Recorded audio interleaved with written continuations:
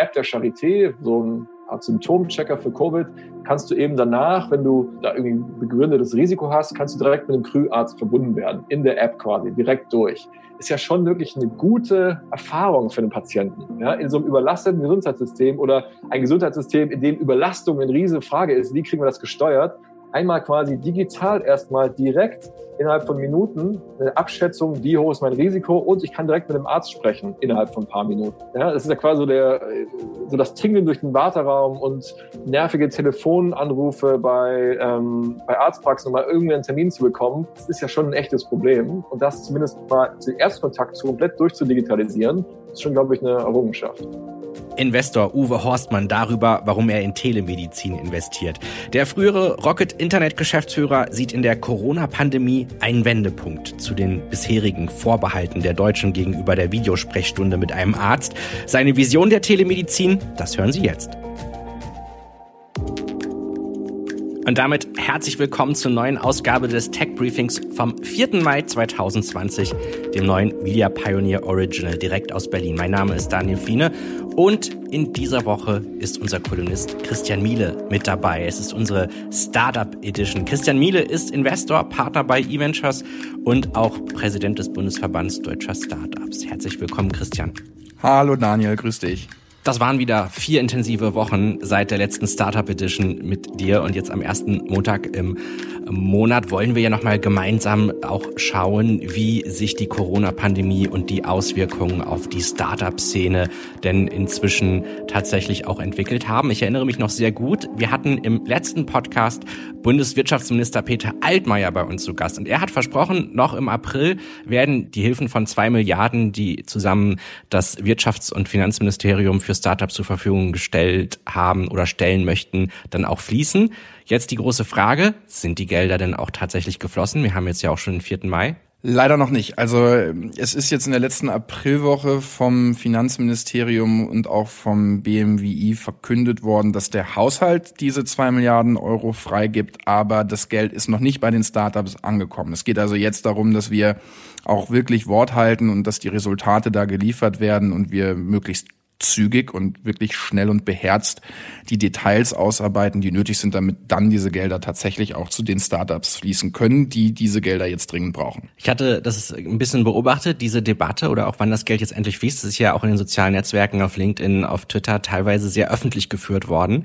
Das war dann am Ende nicht so einfach wie gedacht. Nein, das ist ja auch nicht einfach, ne? Und ich habe auch immer ganz öffentlich, ja auch in dem letzten Newsletter und Podcast mit Peter Altmaier immer wieder betont, dass die Herausforderung hier ist, dass wir einerseits super schnell handeln müssen, wenn wir die Startups retten wollen, dass das eventuell dann am Ende nicht perfekt sein kann. Gleichzeitig, wenn wir versuchen, möglichst perfekt zu handeln, dann wird es wahrscheinlich sehr, sehr lange dauern und dann würden wir gute Startups verlieren. Also das ist eine Auswahl zwischen Pest und Cholera, wenn du so willst. Interessant fand ich in den letzten Wochen auch zu beobachten, dass du mit deiner Arbeit ja sehr aktiv bist und auch versuchst, ja, Hilfen zu organisieren für die Startup-Szene zusammen mit dem Verband, und dass das aber nicht nur Applaus gibt, sondern auch die Kritiker mit auf den Plan ruft. Es gab einige Podcasts, vielleicht auch Artikel, die dich mit kritisiert haben, und lass uns doch mal darauf schauen, was sie denn da eigentlich auch sagen. Also zum Beispiel ein Punkt, den ich da mitgenommen habe, ist, dass die Hilfen, die jetzt da organisiert werden, dienen primär zur Entlastung von Investoren.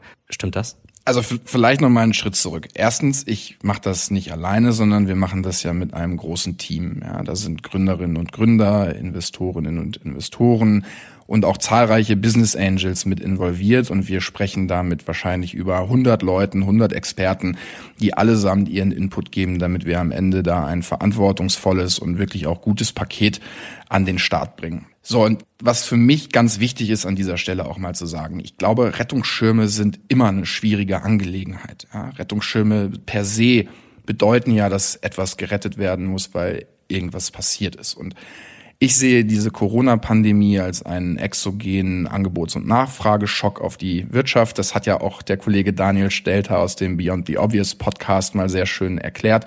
Das ist also eine Ausnahmesituation, in der wir uns bis dato so noch nie befunden haben.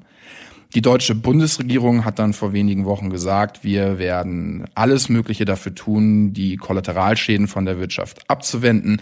Da ist dann jetzt, glaube ich, mittlerweile ein Paket von über 2000 Milliarden Euro geschnürt worden und wir Startups waren da am Anfang einfach nicht inkludiert. Und wir haben dann mit der Startup-Szene gemeinsam dafür gekämpft, dass auch an die Startups gedacht wird. Ein, finde ich, ganz natürlicher Prozess.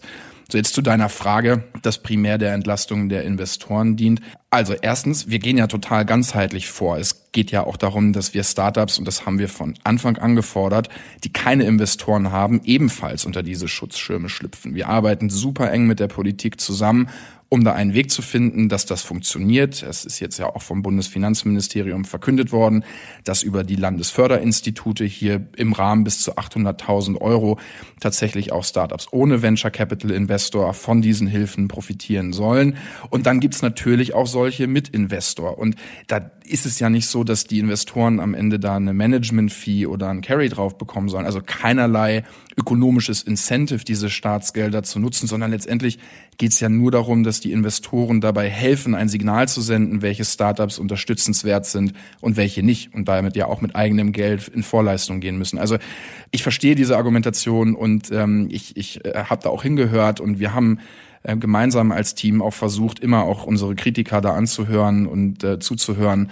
Bin der Meinung, dass wir das auch sehr gut gemacht haben und bin auch sehr dankbar dafür, dass wir da konsequent mit der Politik auch immer offen drüber sprechen konnten. Am Ende geht es darum, dass wir in einer ganz, ganz schwierigen Situation, in der wir uns so alle noch nie befunden haben, versuchen, einen Ausgleich für die Startup-Szene zu schaffen und das so missbrauchssicher und verantwortungsbewusst, wie es geht. Das haben wir von Anfang an betont. Wir haben von Anfang an betont, dass wir ein ganzheitliches Paket schnüren wollen und deshalb bin ich auch der Meinung, dass das, was jetzt in der Ankündigung steckt, ein guter Schritt nach vorne ist und jetzt müssen wir einfach schauen, dass wir die Details, die noch offen sind, auch möglichst schnell klären. Anderer Kritikpunkt, der auch teilweise dann mal die Runde machte, den hast du eigentlich jetzt schon ein bisschen mit beantwortet, aber lass uns das nochmal genauer herausarbeiten. Es wurde zum Beispiel kritisiert, dass die Hilfen nur für Venture-Capital-Firmen dann auch zur Verfügung stehen.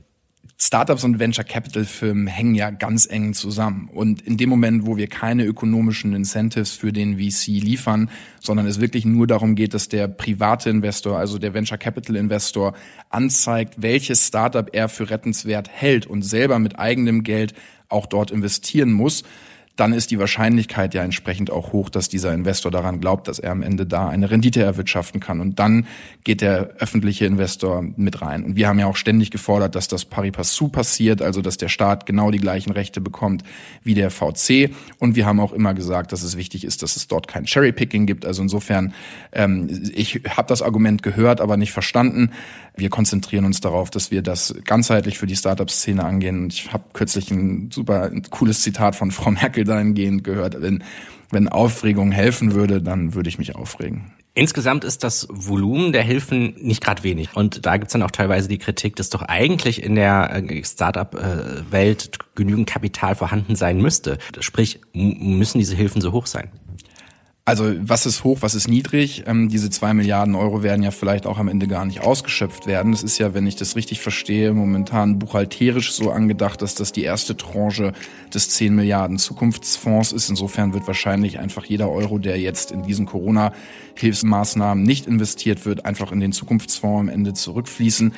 Eigentlich ist es doch so, dass wir uns glücklich schätzen können, dass wir relativ viele Reserven in vielen Fonds haben, um damit in der Lage zu sein, tatsächlich auch die Privatwirtschaft mit in die Verantwortung zu nehmen, die ausfallenden Finanzierungsrunden und diese unsicheren Monate, die uns bevorstehen, zu überbrücken. Also insofern bin ich eher froh darüber, dass viele von den VCs Reserven haben und mit diesen Reserven dann auch gemeinsam mit dem öffentlichen Investor dazu beitragen können, dass wir die Startups retten und einen Ausgleich zu dem schaffen, was die Corona-Krise da jetzt angerichtet hat.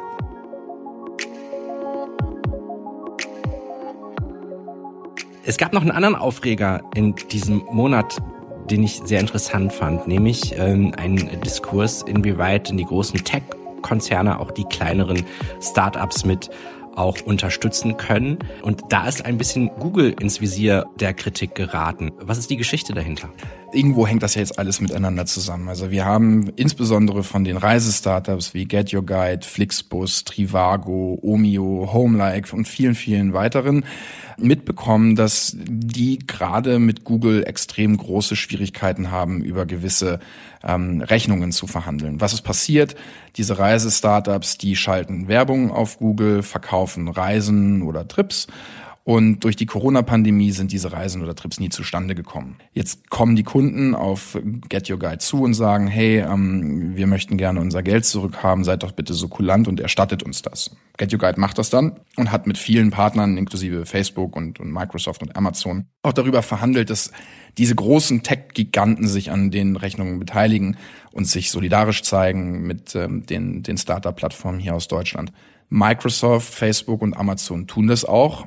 Google tut das nicht. Und daraufhin hat die Startup-Szene sich hier zusammengeschlossen und entschieden, dass es an der Zeit ist, mit Google als einer Allianz zu sprechen. Wenn jetzt Staatshilfen, und das vernetzt jetzt so ein bisschen dieses Argument mit dem davor, wenn jetzt Staatshilfen in diese Reisestartups, die ja schwerst betroffen sind, fließen und dann am Ende diese Staatshilfen aus Deutschland direkt nach Dublin gehen, wo Google das europäische Headquarter hat und damit letztendlich so ein bisschen auch am deutschen Fiskus vorbeigeht, dann fühlt sich das nicht richtig an. Das mag alles legal sein, was Google da macht, aber moralisch finde ich das hochgradig verwerflich und inakzeptabel. Wie gehen die anderen großen Companies damit um? Die Travel Companies berichten mir, dass Facebook, Amazon und auch Microsoft durchaus bereit sind, mit den Startups zu verhandeln und das auch getan haben. Und es ist auch nicht so, dass Google gar nichts macht. Google hilft auch insbesondere den kleineren Startups. Und das ist auch das Schwierige hier, weil da herrscht ein sehr selektives Verhalten, wo Google ganz bewusst gewisse Player ausschließt aus ihren Rettungsmaßnahmen. Und ich interpretiere das so, dass Google da einfach die Wahrscheinlichkeit erkennt, dass ein Get Your Guide oder auch ein Omio oder auch ein Flixbus denen gefährlich werden kann, weil der ganze Reisebereich für Google natürlich ein strategisches Vertical ist und damit auch eine strategische Agenda hat. Und das geht nicht. Sprich, Google hat es nicht so gerne, wenn andere Plattformen Erfolg haben. So kann man das sagen. Und ich finde, das ist jetzt in dieser Krise ein sehr, sehr gutes Beispiel dafür, wie sich so ein Tech-Gigant dann in Europa und auch in Deutschland verhält. Und dann gibt's ja auch dieses Sprichwort, was auch der ein oder andere in sozialen Netzwerken schon verwendet hat, dass sich in der Krise der Charakter zeigt. Und ich glaube, es ist an der Zeit, dass auch wir als Startup-Szene darauf hinweisen, dass eben nicht alles, was aus der Startup-Ecke kommt und aus der Tech-Ecke kommt, zwangsläufig immer gut ist, sondern dass wir auch anzeigen, wenn es irgendwo Probleme gibt. Und nochmal, rein rechtlich und rein juristisch mag Google da alles richtig gemacht haben. Aber moralisch und ethisch muss ich durchaus darauf hinweisen, dass wir uns hier in einer sozialen Marktwirtschaft einfach anders verhalten.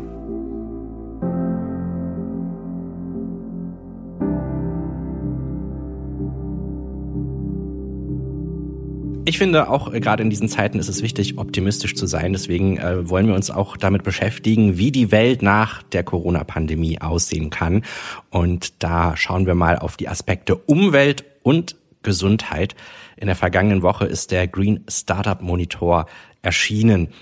Der hat sich einmal genauer angeschaut, wie grün eigentlich die Startups in Deutschland sind. Dazu gab es eine große Befragung. Christian, was hast du da mitgenommen aus dem Green Startup Monitor? Ich habe aus dem Green Startup Monitor mitgenommen, dass mittlerweile jedes 5. Startup in Deutschland bereits als grün gilt und dass die regionale Verteilung der grünen Startups in Deutschland besonders divers ist. Und ich finde das toll. Und da ist ein Begriff bei mir hängen geblieben, den ich hier unbedingt auch nochmal wiederholen möchte. Und das ist der Begriff der doppelten Dividende. Das hat mir echt gut gefallen. Warum? Weil ich auch daran glaube, dass es in Europa und in Deutschland ein Startup-Ökosystem mit einer doppelten Dividende geben muss. Was bedeutet das?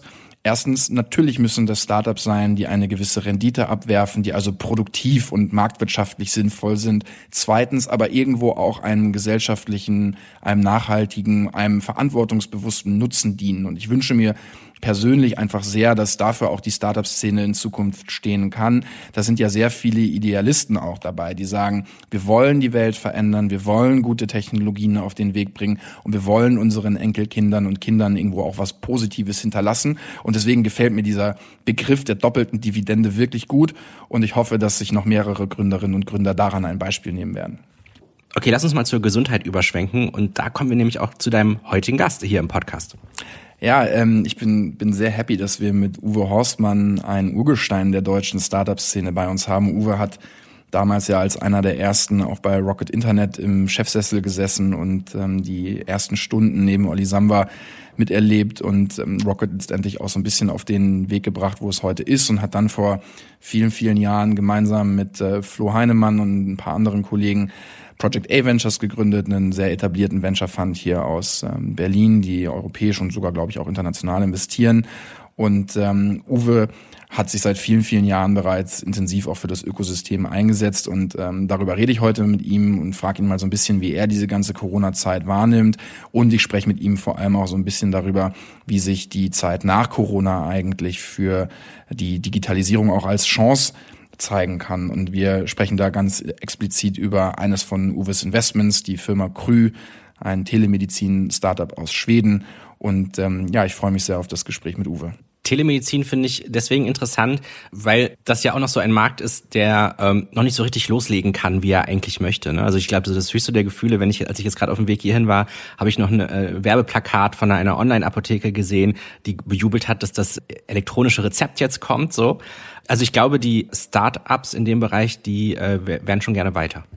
Ich finde das so absurd, weil das ist für mich wirklich irgendwie ein total antiquiertes Thema, dass wir in Deutschland immer noch nicht die Offenheit dafür haben, solche Technologien auszuprobieren. Und da rede ich ja auch mit Uwe drüber. Wir stellen fest, dass so eine Corona-Pandemie dahingehend auch eine Chance ist, weil die Menschen einfach offener sind, solche Technologien mal auszuprobieren. Und es nützt ja wirklich der Patientin und dem Patienten, und es nützt auch dem Arzt. Also wenn ich in der Lage bin, kurz übers Handy mit einem Doktor zu sprechen, anstatt irgendwie den Anfahrtsweg in Kauf zu nehmen, mich da ins Wartezimmer zu setzen und da irgendwie zu warten und nicht zu wissen, wann ich drankomme, das ist ja Quatsch. Ja, also die Ineffizienz ist da absolut gegeben, und deswegen hoffe ich, dass natürlich nicht nur in der Telemedizin, sondern auch in vielen anderen Bereichen nach der Corona-Pandemie die Startups bleiben werden, die jetzt solche effizienten Lösungen anbieten. Herzlich willkommen, Uwe Horstmann. Vielen Dank, vielen Dank. Ja, Uwe, schön, dass du da bist.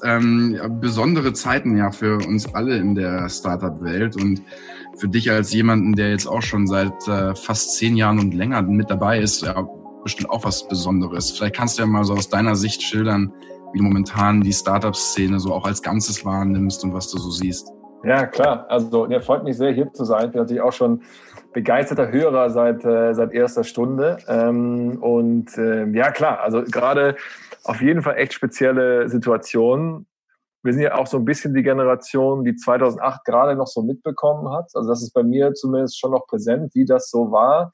Das ist ja bei vielen Mitarbeitern, die wir jetzt schon haben, in den Portfoliofirmen, im Fonds selber, wird bei dir ja nicht anders sein, eigentlich nicht so. Also da ist ja wirklich jetzt mal die erste Krise. Da ging es jetzt ja eigentlich Jahre nur bergauf, und das erste Mal sieht die Welt so ein bisschen anders aus. Auf der einen Seite natürlich finde ich schon krass beängstigend, wie natürlich so eine Pandemie, die man sonst immer nur aus so Contagion-Filmen und so weiter so ein bisschen kennt, wie das dann schon Realität wird. Und auch wie schnell das irgendwie so ernst geworden ist. Ja, also es gibt ja noch so aus dem Januar, Februar so die Meldung auf dem Ticker, irgendwie seltsame Krankheit in China, keine Gefahr für Deutschland. So. Und dann irgendwie in so ein paar Tagen im März hat das krass gedreht. Ich war da gerade unterwegs, mache neben der ganzen Venture Capital Geschichte auch immer noch mal das ein oder andere Projekt so in der Freizeit, wenn ich es irgendwie reinbekomme. Und da war ich gerade in der Türkei unterwegs, und da sind wir zurückgeflogen. Die Anschluss des Projekts wurde schon gleich abgesagt, aber innerhalb von wenigen Tagen ist es dann schon ziemlich eskaliert. Und ich fand beeindruckend, wie schnell die Portfoliofirmen und die Startups überhaupt in so einen Krisenmodus umgeschaltet haben. Also haben die das selber gemacht, oder hast du dann den Startups auch? Also ja, wir haben natürlich auch an die Startups kommuniziert, aber ich finde, die haben schon krass schnell alle selber auch umgeschaltet. Das hat sich schon, finde ich, extrem gut über die diversen Kanäle verteilt. Alle hatten so noch Sequoia, RIP, Good Times, so aus der letzten Krise im Kopf, und waren deswegen, fand ich, irgendwie alle ziemlich schnell darauf vorbereitet. Also vielleicht ist das ja wirklich auch ein Unterschied zu den Krisen davor. Jetzt gibt es soziale Netzwerke, ja, und auf einmal reden wir auch alle untereinander über die Erfahrungen. Also, absolut. Ich meine, du hast ja auch viel orchestriert an Kommunikation untereinander. Ich meine, was die Vanessa da mit diesem Shared Google Doc gemacht hat, können wir sicherlich auch nochmal verlinken. War ja wirklich auch eine super Sache. Die erste Informationssammlung so ein bisschen. Aber allgemein auch die ganzen internationalen Companies bei uns haben einfach sehr schnell erkannt, waren immer in so einem Modus, okay, wir müssen jetzt die Maßnahmen treffen, auch die unangenehmen Maßnahmen, weil es hat irgendwie vermutlich selten haben es Leute hinterher bereut, wenn sie zu schnell entschlossen gehandelt haben in solchen Situationen. Das war schon irgendwie so das Mantra. Aber irgendwie fand ich es auch ganz cool auf eine Art, weil eben sich auch viele Startup-CEOs, Geschäftsführerinnen und Geschäftsführer dann irgendwie auch zusammengerottet haben, Wissen ausgetauscht haben. Also man steckt einfach so allgemein zusammen irgendwie drin. Ja? Aber ja klar, schon eine Ausnahmesituation. Und ich bin jetzt echt gespannt, wie das weitergeht. Ja, bin ich auch. Also was ich ja schon absurd finde, ist, dass diese Vernetzung in unserer Industrie irgendwie so ganz normal zu sein scheint. Wenn ich den Mittelstand beobachte, das machen die halt nicht. Ne? Also da gibt's die WhatsApp-Gruppen nicht, da redet irgendwie der andere nicht mit dem Nächsten. Das ist, also da bin ich auch schon echt froh, dass man sich da gerade gegenseitig sehr solidarisch. Wie diese informellen Netzwerke so funktioniert haben in der Krise, das wird sicherlich noch die eine oder andere soziologische Doktorarbeit nach der Krise vermutlich dann mal beschäftigen. Aber ja, das war schon ziemlich beeindruckend. Hoffentlich, dann sind wir in der nächsten Pandemie noch besser vorbereitet. Ja. Aber lass uns doch mal so ein bisschen darüber sprechen, wie du jetzt die Arbeit auch als Investor verfolgst. Also jetzt sind wir ja alle dabei, unsere Schäfchen ins Trockene zu bringen und jeder wartet so ein bisschen darauf, dass irgendwie die Maßnahmen der Bundesregierung auch kommen. Wie beurteilst du das als Investor? Ja, genau so ist es. Also ich meine, es ist natürlich interessant, mal auf die Szene zu gucken. Wenn du natürlich die Twitter-Feeds anschaust, dann steht natürlich überall, we are open for business. Ich habe leider auch schon mich selber ertappt, wie ich auch genau diesen Satz irgendwann mal abgelassen habe. Das ist natürlich eigentlich im Nachhinein schämt man sich so ein bisschen dafür. Aber das Internet vergisst ja leider nichts. Das ist erstmal so ein bisschen interessant zu sehen, weil alle probieren natürlich den Anschein schon zu erwecken, hey, alles geht normal wie weiter. Stiff upper lip, würde man wohl sagen, in England. Ja, bloß keine Regung zeigen. Optimismus, das gehört natürlich so dazu. Nach außen, nach innen sieht es sicherlich anders aus bei vielen. Von unserer Seite, wir probieren wirklich schon weiter dabei zu sein. Ja, also wir haben jetzt 1,5 Deals gemacht, auch quasi fully remote. Das ist schon irgendwie cool auch zu sehen. Natürlich hatten wir jetzt auch den... Waren wahrscheinlich kleine Runden, oder? Also ihr würdet jetzt kein Riesenticket schreiben bei einem Team, das ihr nie getroffen habt? Ja, also es waren jetzt kleinere Runden, aber schon natürlich auch mehrere Millionen letztendlich. Schon interessant. Leute, die man nie gesehen hat. Die einen sitzen im Land, in dem ich noch nie war, glaube ich. Also schon spannend. Aber das muss man natürlich so ein bisschen probieren. Dieses Umdenken in diesen Modellen fällt uns natürlich leichter als zum Beispiel im Mittelstand. Ja, weil wir natürlich schon immer so ein bisschen remote gearbeitet haben. Jedes Meeting hatte ja schon einen Zoom-Link auch schon vorher drin, auf den jetzt halt alle klicken müssen. Da tun wir uns natürlich leichter, als wenn du irgendwo produzierst. Das ist natürlich völlig klar. Ja. Aber jetzt ist natürlich die große Frage, mit der wir uns auch mal beschäftigen, ist, was passiert jetzt quasi auch mit den staatlichen Initiativen? Stand heute geht es ja sicherlich irgendwie voran, aber die Details sind immer noch nicht so richtig klar. Es wird natürlich jetzt schon nochmal spannend, was damit passiert. Wir wissen es, wie gesagt, stand jetzt noch nicht genau, wie es aussieht, aber ich wollte mal eine Lanze brechen. Ich habe auch letzte Woche so einen Vortrag gehalten mit dem CDTM in München und auch über so die Erfahrung mit der Politik. Ich bin eigentlich schon echt krass beeindruckt von denen, wie die das machen. Ja, also weil das sind ja Riesenprogramme, die wie auch immer die jetzt genau ausgestaltet werden. Ja, und da gibt es, glaube ich, treffliche Diskussionen, die man führen kann über was ist gut, was ist nicht so gut. Aber auf jeden Fall wird ja innerhalb von kürzester Zeit extrem krass viel bewegt. Also ich finde so eine Sache, die man so denkt, oh ja, Politik langsam und die haben alle keine Ahnung. Also erstens, die haben krass viel Ahnung, finde ich. Also das sind echt richtig gute Leute. Ist jetzt vielleicht für manche Leute offensichtlich im Sinne von ihr Startup-Typen, was dachtet ihr nun? Was dachtet ihr? Aber ich finde, manchmal ist das schon so ein bisschen das Stereotyp des langsamen Bürokraten, nämlich null so wahr. Also so wie die Startups in den Krisenmode geschaltet haben die, finde ich, auch krass in den Krisenmode geschaltet. Und wenn jetzt so eine Firma mal 2 Wochen braucht, einen Restrukturierungsplan umzusetzen, die haben letztendlich jetzt irgendwie 6 bis 8 Wochen gebraucht, so Milliardenprogramme aufzusetzen. Das finde ich ehrlich gesagt schon ziemlich abgefahren. Ich glaube aber ehrlich gesagt, das macht den Politikern auch Spaß. Ne? Also die sind ja jetzt auch mal am Drücker und jetzt können die auch mal irgendwie zeigen, dass die was drauf haben. Es macht denen schon auch Spaß. Ja, das glaube ich auch. Also auch zum Beispiel wie jetzt Leute, also Gesundheitspolitik galt jetzt vermutlich ja nicht immer als der absolut krasseste Frontkampf sozusagen. Außer halt so eine Situation tritt ein. Ne? Insofern kann ich mir auch vorstellen, dass die Leute, die da jetzt sind, ja, völlig zu Recht, die machen ja auch einen guten Job und so. Aber auf einmal sind die natürlich an einem ganz anderen Scheinwerferlicht. Klar, wenn was passiert, dann macht es sicherlich auch Spaß. Aber ich habe schon echt ein gutes Gefühl eigentlich da. Ich fühle mich, es ist jetzt vermutlich ein bisschen unsexy zu sagen, aber ich fühle mich hier in Deutschland eigentlich echt wirklich ganz gut aufgehoben. Ich finde, das System funktioniert schon gut und ja, vielleicht kann man wieder jetzt vorwerfen, dass ich da zu obrigkeitsgläubig bin, aber ich habe da irgendwie ein gutes Gefühl grundsätzlich. Du, mir geht's genauso. Also wenn man jetzt mal irgendwie auch schaut, wie sich so in unserem amerikanischen Portfolio zum Teil die Unternehmen da wirklich ums Überleben kämpfen und hier in Deutschland, wir in der sozialen Marktwirtschaft gewisse Instrumente haben, die uns dabei helfen, die Mitarbeiterinnen und Mitarbeiter auch aufzufangen und irgendwie nicht komplette Kollateralschäden zu. Also da kann man auch durchaus in unserer Alterskohorte mal sagen, dass wir stolz darauf sind, dass wir hier wohnen. Ja? Also absolut. Das sehe ich ganz genauso. Ich finde auch interessant, ich sehe es wie du, die Politiker machen da einen guten Job und trotzdem habe ich immer noch so das Gefühl, wir verstehen eigentlich gar nicht so genau, wie Politik funktioniert. Ne? Also wir stellen uns irgendwie alle auf die Hinterbeine und versuchen irgendwie zu sagen, was Startups brauchen und was jetzt wichtig ist und dann hat man das Gefühl, die hören einem zu, aber dann verschwinden die auch wieder in irgendwelchen Hinterzimmern und machen da Sachen. Also wie du sagst, es bleibt extrem interessant jetzt auch über die kommenden Wochen noch. Ich hoffe halt einfach, dass wir es so ein bisschen schaffen, durch diese Krise hindurch, die mega Aufbauarbeit, die da geleistet wurde, vom Ökosystem selber, sicherlich auch mit staatlichem Impuls hier und da, durch die ganzen Modellen, die es da gibt, ob HTGF, Coparion, Exist, die ganzen Spin-off-Geschichten aus Universitäten, da wurde ja viel reingeinvestiert. Dann mal mehr und mal weniger von der Politik, aber eben schon auch. Und es wäre jetzt einfach ätzend. Solche Ökosysteme funktionieren ja immer als so sich selbst verstärkende Spiralen. Ja? Und so eine Pandemie, da kann jetzt halt wirklich keiner was dafür. Ja, wenn die jetzt quasi reinhaut und diesen positiven Trend unterbricht, das wäre halt einfach ätzend. Weil da könnte, glaube ich, auch viel, was so an Ökosystemen entstanden ist, zurückgeworfen werden. Und das wäre jetzt halt schade, ja, weil wir in Deutschland dann nach wie vor, glaube ich, ein gutes Potenzial haben. Wir nutzen das immer noch überhaupt nicht ausreichend aus. Die alte These ist ja immer so, wenn wir nur endlich mal den innovativen Mittelstand mit den digitalen Startups verbinden, dann kommt was Bombastisches bei raus. Das hat ja noch nie so richtig gut funktioniert. Ja, also wir haben schon noch so Aufgaben vor uns. Das Thema Zukunftsfonds, was ja keine Fördermaßnahme eigentlich ist, sondern meines Erachtens eher dafür sorgt, dass quasi auch die Allgemeinheit der Steuerzahler irgendwann mal vom Thema digitalen Wandel profitieren kann. Ja, da geht es ja quasi nicht darum, jetzt noch den letzten kaputtgehenden Fonds noch halbwegs am Leben zu halten, sondern da geht es ja darum, bei den richtig gut laufenden Firmen auch davon zu profitieren, damit da was in unserem Sozial- und Bildungssystem vielleicht auch wieder ankommt und nicht zum Beispiel in die Pensionskassen nur im Ausland abwandert, wie das ja eigentlich sonst dann der Fall wäre. Ich glaube, da gibt es einfach viele gute Initiativen. Das macht für mich auch irgendwie so als Gesamtkonzept Sinn. Und deswegen finde ich die Diskussion eben schon spannend. Wie können wir jetzt quasi durch diese Krise durchsteuern, damit das nicht einfach so einen Knüppel dazwischen haut, dass wir dann nicht mehr vorankommen. Ja, glaubst du, das ist eine Chance für das europäische Startup-Ökosystem, da so einen eigenen Wertekompass auch mit anzulegen?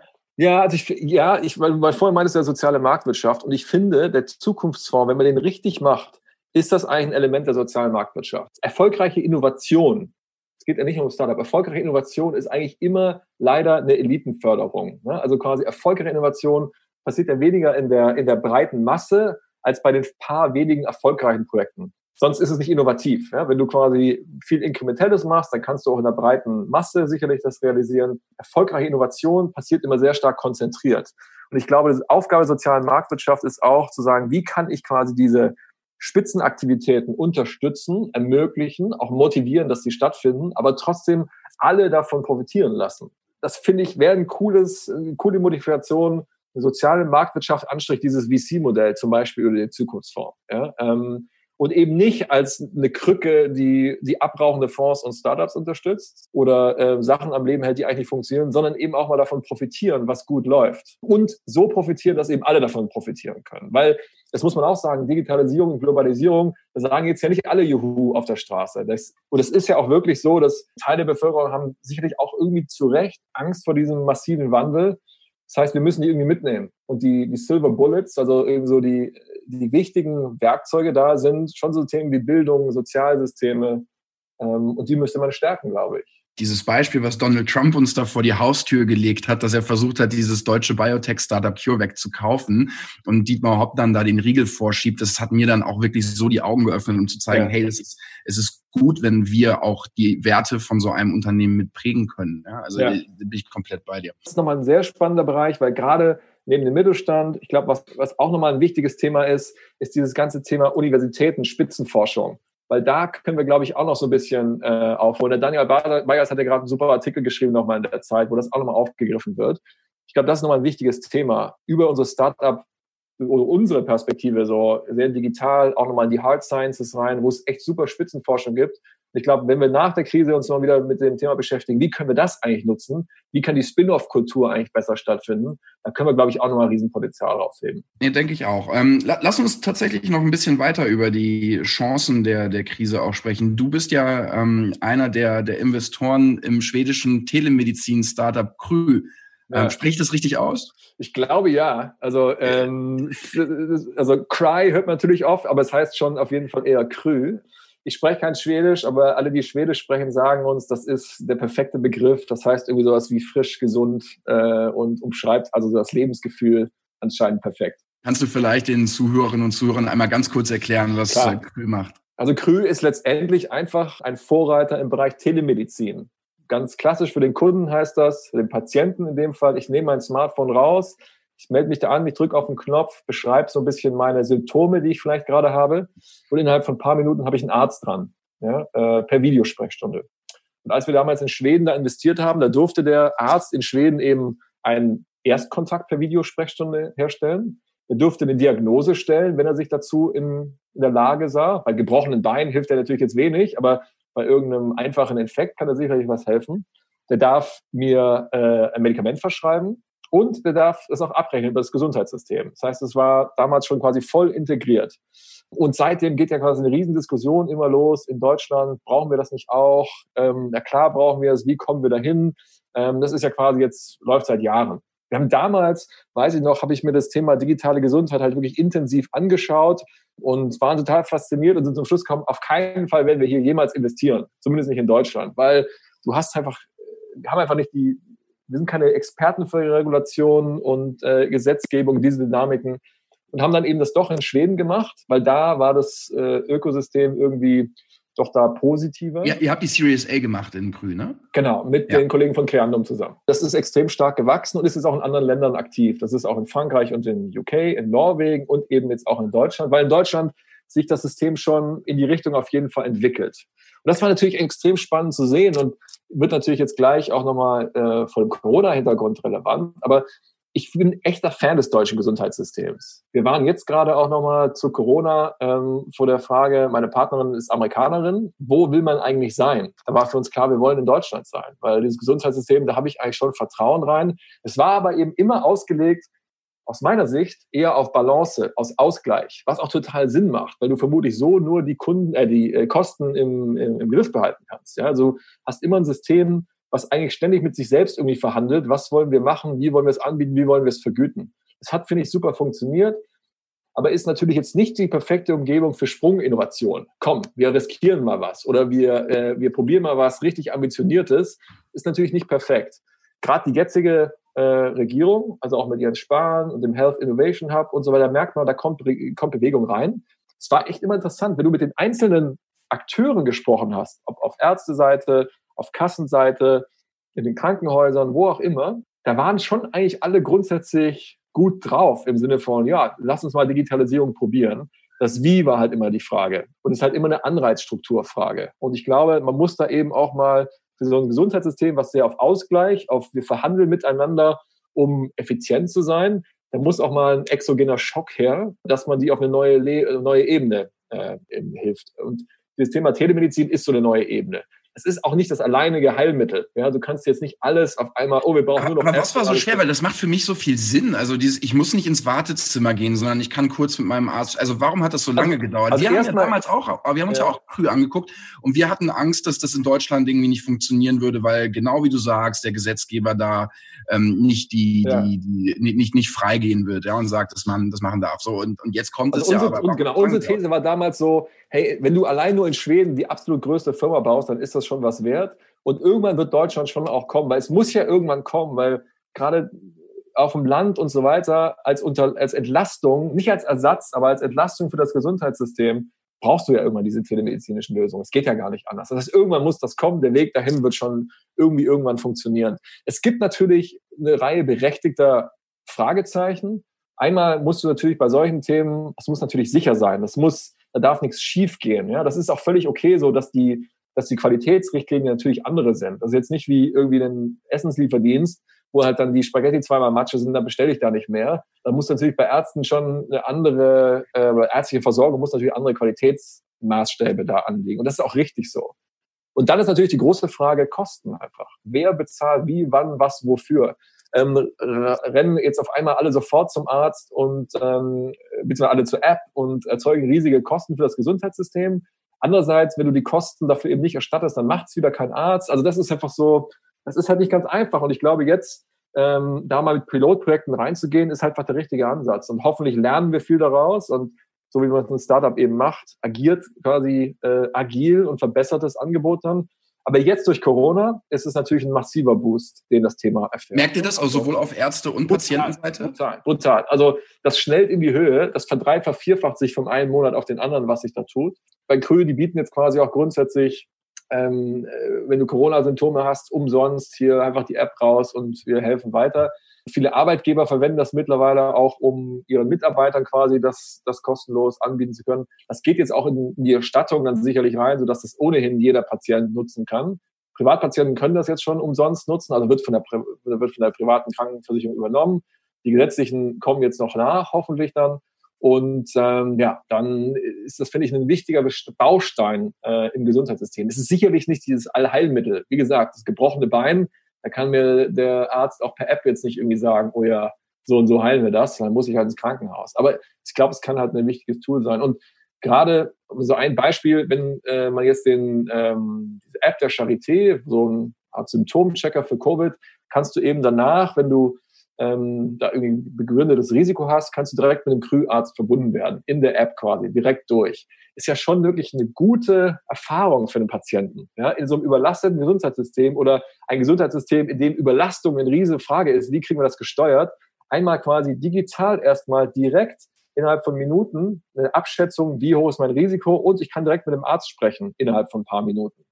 Ja, das ist ja quasi so das Tingeln durch den Warteraum und nervige Telefonanrufe bei Arztpraxen, um mal irgendwie einen Termin zu bekommen. Das ist ja schon ein echtes Problem. Und das zumindest mal den Erstkontakt komplett durchzudigitalisieren, ist schon, glaube ich, eine Errungenschaft. Jetzt habt ihr ja bereits vor der Corona-Krise eine gigantisch große Finanzierungsrunde für Krü eingesammelt. Jetzt gibt es noch weiterhin Auftrieb, dadurch, dass es sowohl auf der Ärzte-, aber auch auf der Patientenseite mehr Bereitschaft da ist, die App auszuprobieren. Also wovor hast du noch Angst, dass es scheitern könnte?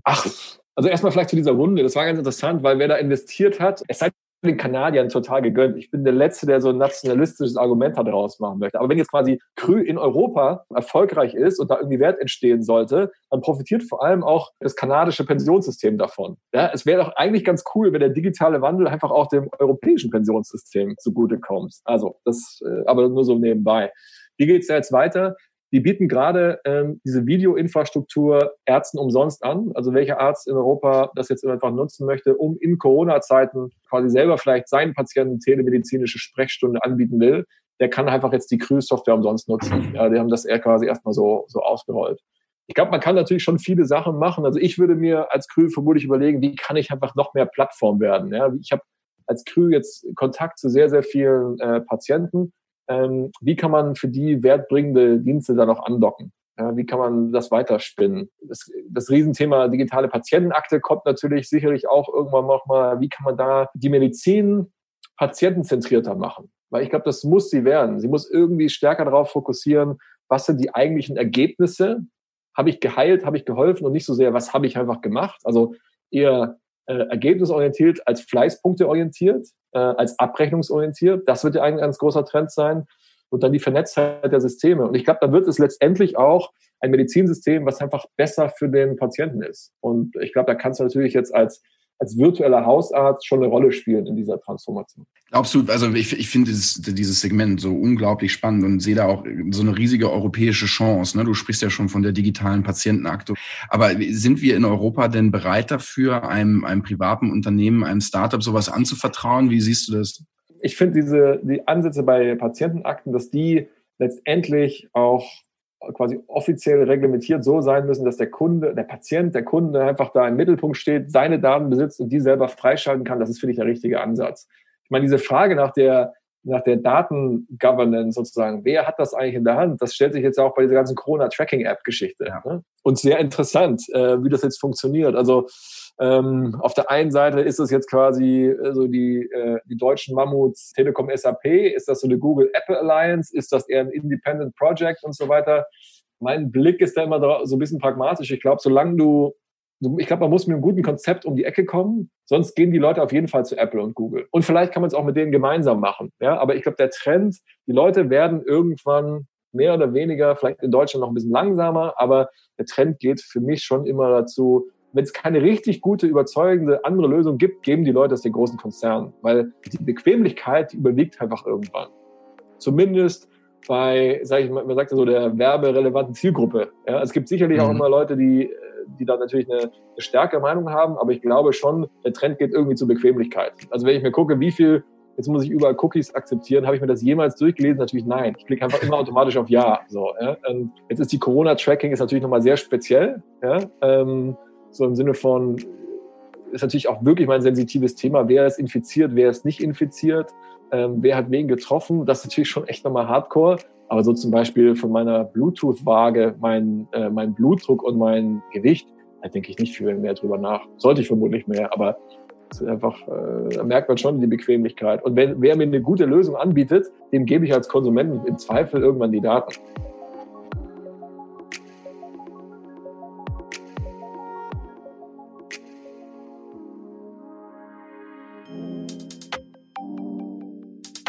Zeit für die Highlights und Lowlights des Monats, die Christian Miele uns ausgewählt hat. Und Christian, ich bin ein bisschen skeptisch bei deinem Highlight des Monats. Das ist ein Projekt, was mir in den letzten 4-5 Wochen eher Sorgen bereitet hat. Und zwar nennst du die Corona-Tracing-App. Und ich habe mich gewundert, wie öffentlich die Fachwelt erstmal darüber diskutiert hat und auch kontrovers debattiert hat, ob die Daten zentral oder auch dezentral gespeichert werden sollen und dass dann auch noch das Ganze zeitlich mittlerweile sehr lange dauert. Jetzt hat die Bundesregierung entschieden, dass SAP und die Deutsche Telekom da im Lied sind. Warum hast du es denn jetzt als Highlight des Monats ausgewählt? Das musst du mir erklären. Ja, weil das ja quasi schon eine Komödie ist. Also dieses Auf und Ab in der Debatte zu der Corona-Tracing-App habe ich selber auch ganz nah miterlebt, weil es auch verschiedene Startups gibt, die sich in der gesunden Zusammeninitiative zusammengeschlossen haben und die eine App fertig haben und letztendlich wird man dann, die Leute, die das wirklich können, werden hier nicht rangelassen und dann macht da irgendwie das Fraunhofer Institut was und dann weiß man nicht, ob zentral oder dezentral, dann ist es ein links, dann ist es ein rechts, ein Auf und Ab, also das ist wirklich ein absolutes Chaos gewesen und irgendwie ist es deshalb mein Highlight, weil man hier auch einfach mal sehen kann, wie die Bundesregierung auch mit Technologiethemen gar nicht so richtig was anfangen kann. Und ich finde das ja jetzt auch gut, dass da mit Firmen wie SAP und T-Systems irgendwo auch etablierte Tech-Unternehmen rangelassen werden. Ob das am Ende die besten Programmierer sind, die besten Produktmanager, die wissen, wie man jetzt irgendwie schnellstmöglich so eine App aus dem Boden stampft, lasse ich mal dahingestellt. Ich fand es zwischenzeitlich gut, dass die Politik den Startups auch ein Ohr geschenkt hat und dass die Startups jetzt nach einigen Wochen mit an den Tisch ran dürfen und auch ihren Beitrag leisten können. Ich frage mich nur, hätte man nicht auch viel früher noch mehr Verantwortung in Richtung der Startups abgeben können, weil die wissen natürlich, was sie da machen. Da hätten Staat und Startup-Szene sehr, sehr eng in meinen Augen viel früher noch miteinander zusammenarbeiten können und hätten diese Tragödie, wie sie jetzt ist, eigentlich unterbinden können und ja, ich hoffe, dass wir da jetzt in den kommenden Tagen und Wochen schnellere Resultate sehen, weil es geht ja letztendlich darum, dass wir da möglichst schnell eine App an den Start bringen, die einerseits sicher ist, andererseits das Vertrauen bei den deutschen Mitbürgerinnen und Mitbürgern schürt, damit diese Infektionsketten unterbrochen werden können und darum geht's ja am Ende. Dein Lowlight des Monats ist Ernüchterung. Warum?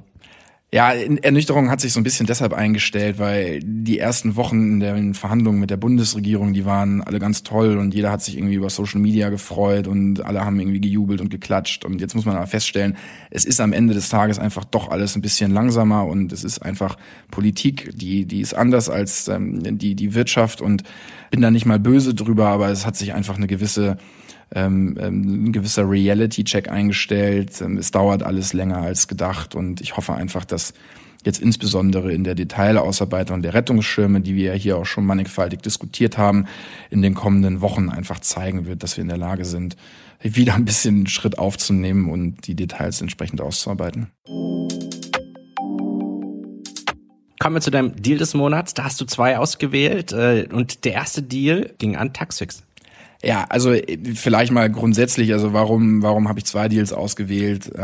Es hat sich jetzt in dieser Corona-Pandemie gezeigt, dass die Firmen, die im Abschluss von Finanzierungsrunden gewesen sind, diese tatsächlich auch closen konnten. Und meine 2 Deals des Monats sind Taxfix und Trade Republic, also 2 Startups aus dem Fintech-Bereich, 2 Mobile-Startups, die es geschafft haben, von wirklich ganz tollen und international anerkannten und renommierten Investoren Geld einzusammeln. Also Taxfix hat von Index Ventures eingesammelt, einem der führenden VCs auf dem Planeten, und Trade Republic hat von Founders Fund, dem Fonds von Peter Thiel, und von Accel Partners, dem ersten Investor in Facebook, eine Finanzierungsrunde eingesammelt. Ich finde, das ist ein tolles Signal für den Standort in Deutschland. Die Unternehmensbewertungen waren auch schon entsprechend hoch und hier lässt sich erahnen, dass 2 tolle, große Startups in der Entstehung sind. Ich finde es auch toll, dass auch ein paar Kolleginnen und Kollegen von mir da ganz früh dran waren. Also auch der Uwe Horstmann von Project A Ventures war bei Trade Republic mit involviert, und wiederum der Simon Schminke, ein alter Kollege von Rocket, der ist mit Creandum direkt in beiden dieser Firmen investiert. Also sehr, sehr cooles Setup, und ich freue mich zu sehen, wie es da weitergeht, und bleib gespannt.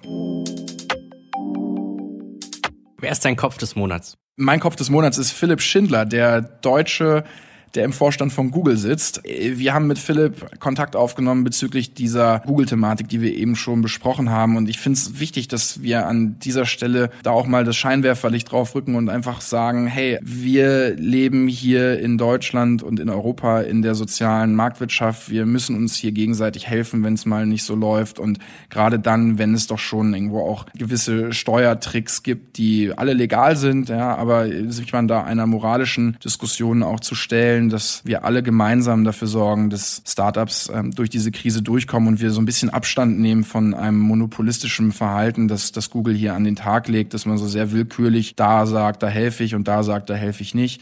Kann ich alles nachvollziehen auf der juristischen Ebene, rein menschlich und moralisch kann ich das nicht, und ich hoffe einfach, dass Philipp da zuhört und auf die Startup-Szene zugeht und auch so ein bisschen seine Verantwortung anerkennt, weil ich wirklich der Meinung bin, wir müssen jetzt hier alle zusammenhalten. Es geht nur gemeinsam und es geht nicht alleine, und deswegen wünsche ich mir sehr, dass er da auch aufwacht. Welchen Link-Tipp des Monats möchtest du uns noch mit auf den Weg geben?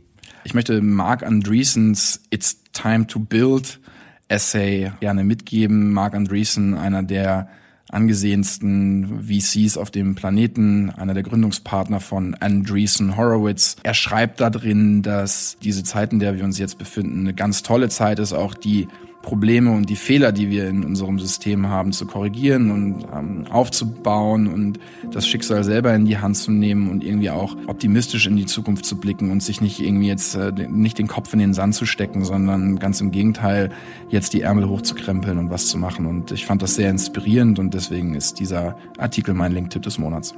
Ich glaube, eins ist sicher, wenn wir in 4 Wochen wieder zusammen podcasten, dann wieder alles anders sein als gedacht. Ich glaube, das ist uns in den letzten beiden Monaten ja schon jeweils so gegangen. Ich kann schon mal eine Sache verraten, dann gibt es nämlich dann auch die neue The Pioneer Webseite, die dann inzwischen gerade eifrig vorbereitet wird. Das heißt, uns gibt es dann auch hier im Podcast und auch der Newsletter dann in einer schönen neuen Umgebung. Ich freue mich drauf. Ich freue mich auch. Schönen Monat, alles Gute, und freue mich dann auch entsprechend auf die Diskussion auf Twitter und LinkedIn und allen weiteren Social Networks. Schreiben Sie uns gerne an techbriefing@mediapioneer.com. Das Techbriefing gibt's auch als Newsletter über mediapioneer.com/techbriefing. Ich sage nochmal die Adresse mediapioneer.com/techbriefing. Den nächsten Podcast gibt's am Donnerstag in einer Woche. Mein Name ist Daniel Fiene, und dann starten wir gemeinsam in die digitale Zukunft.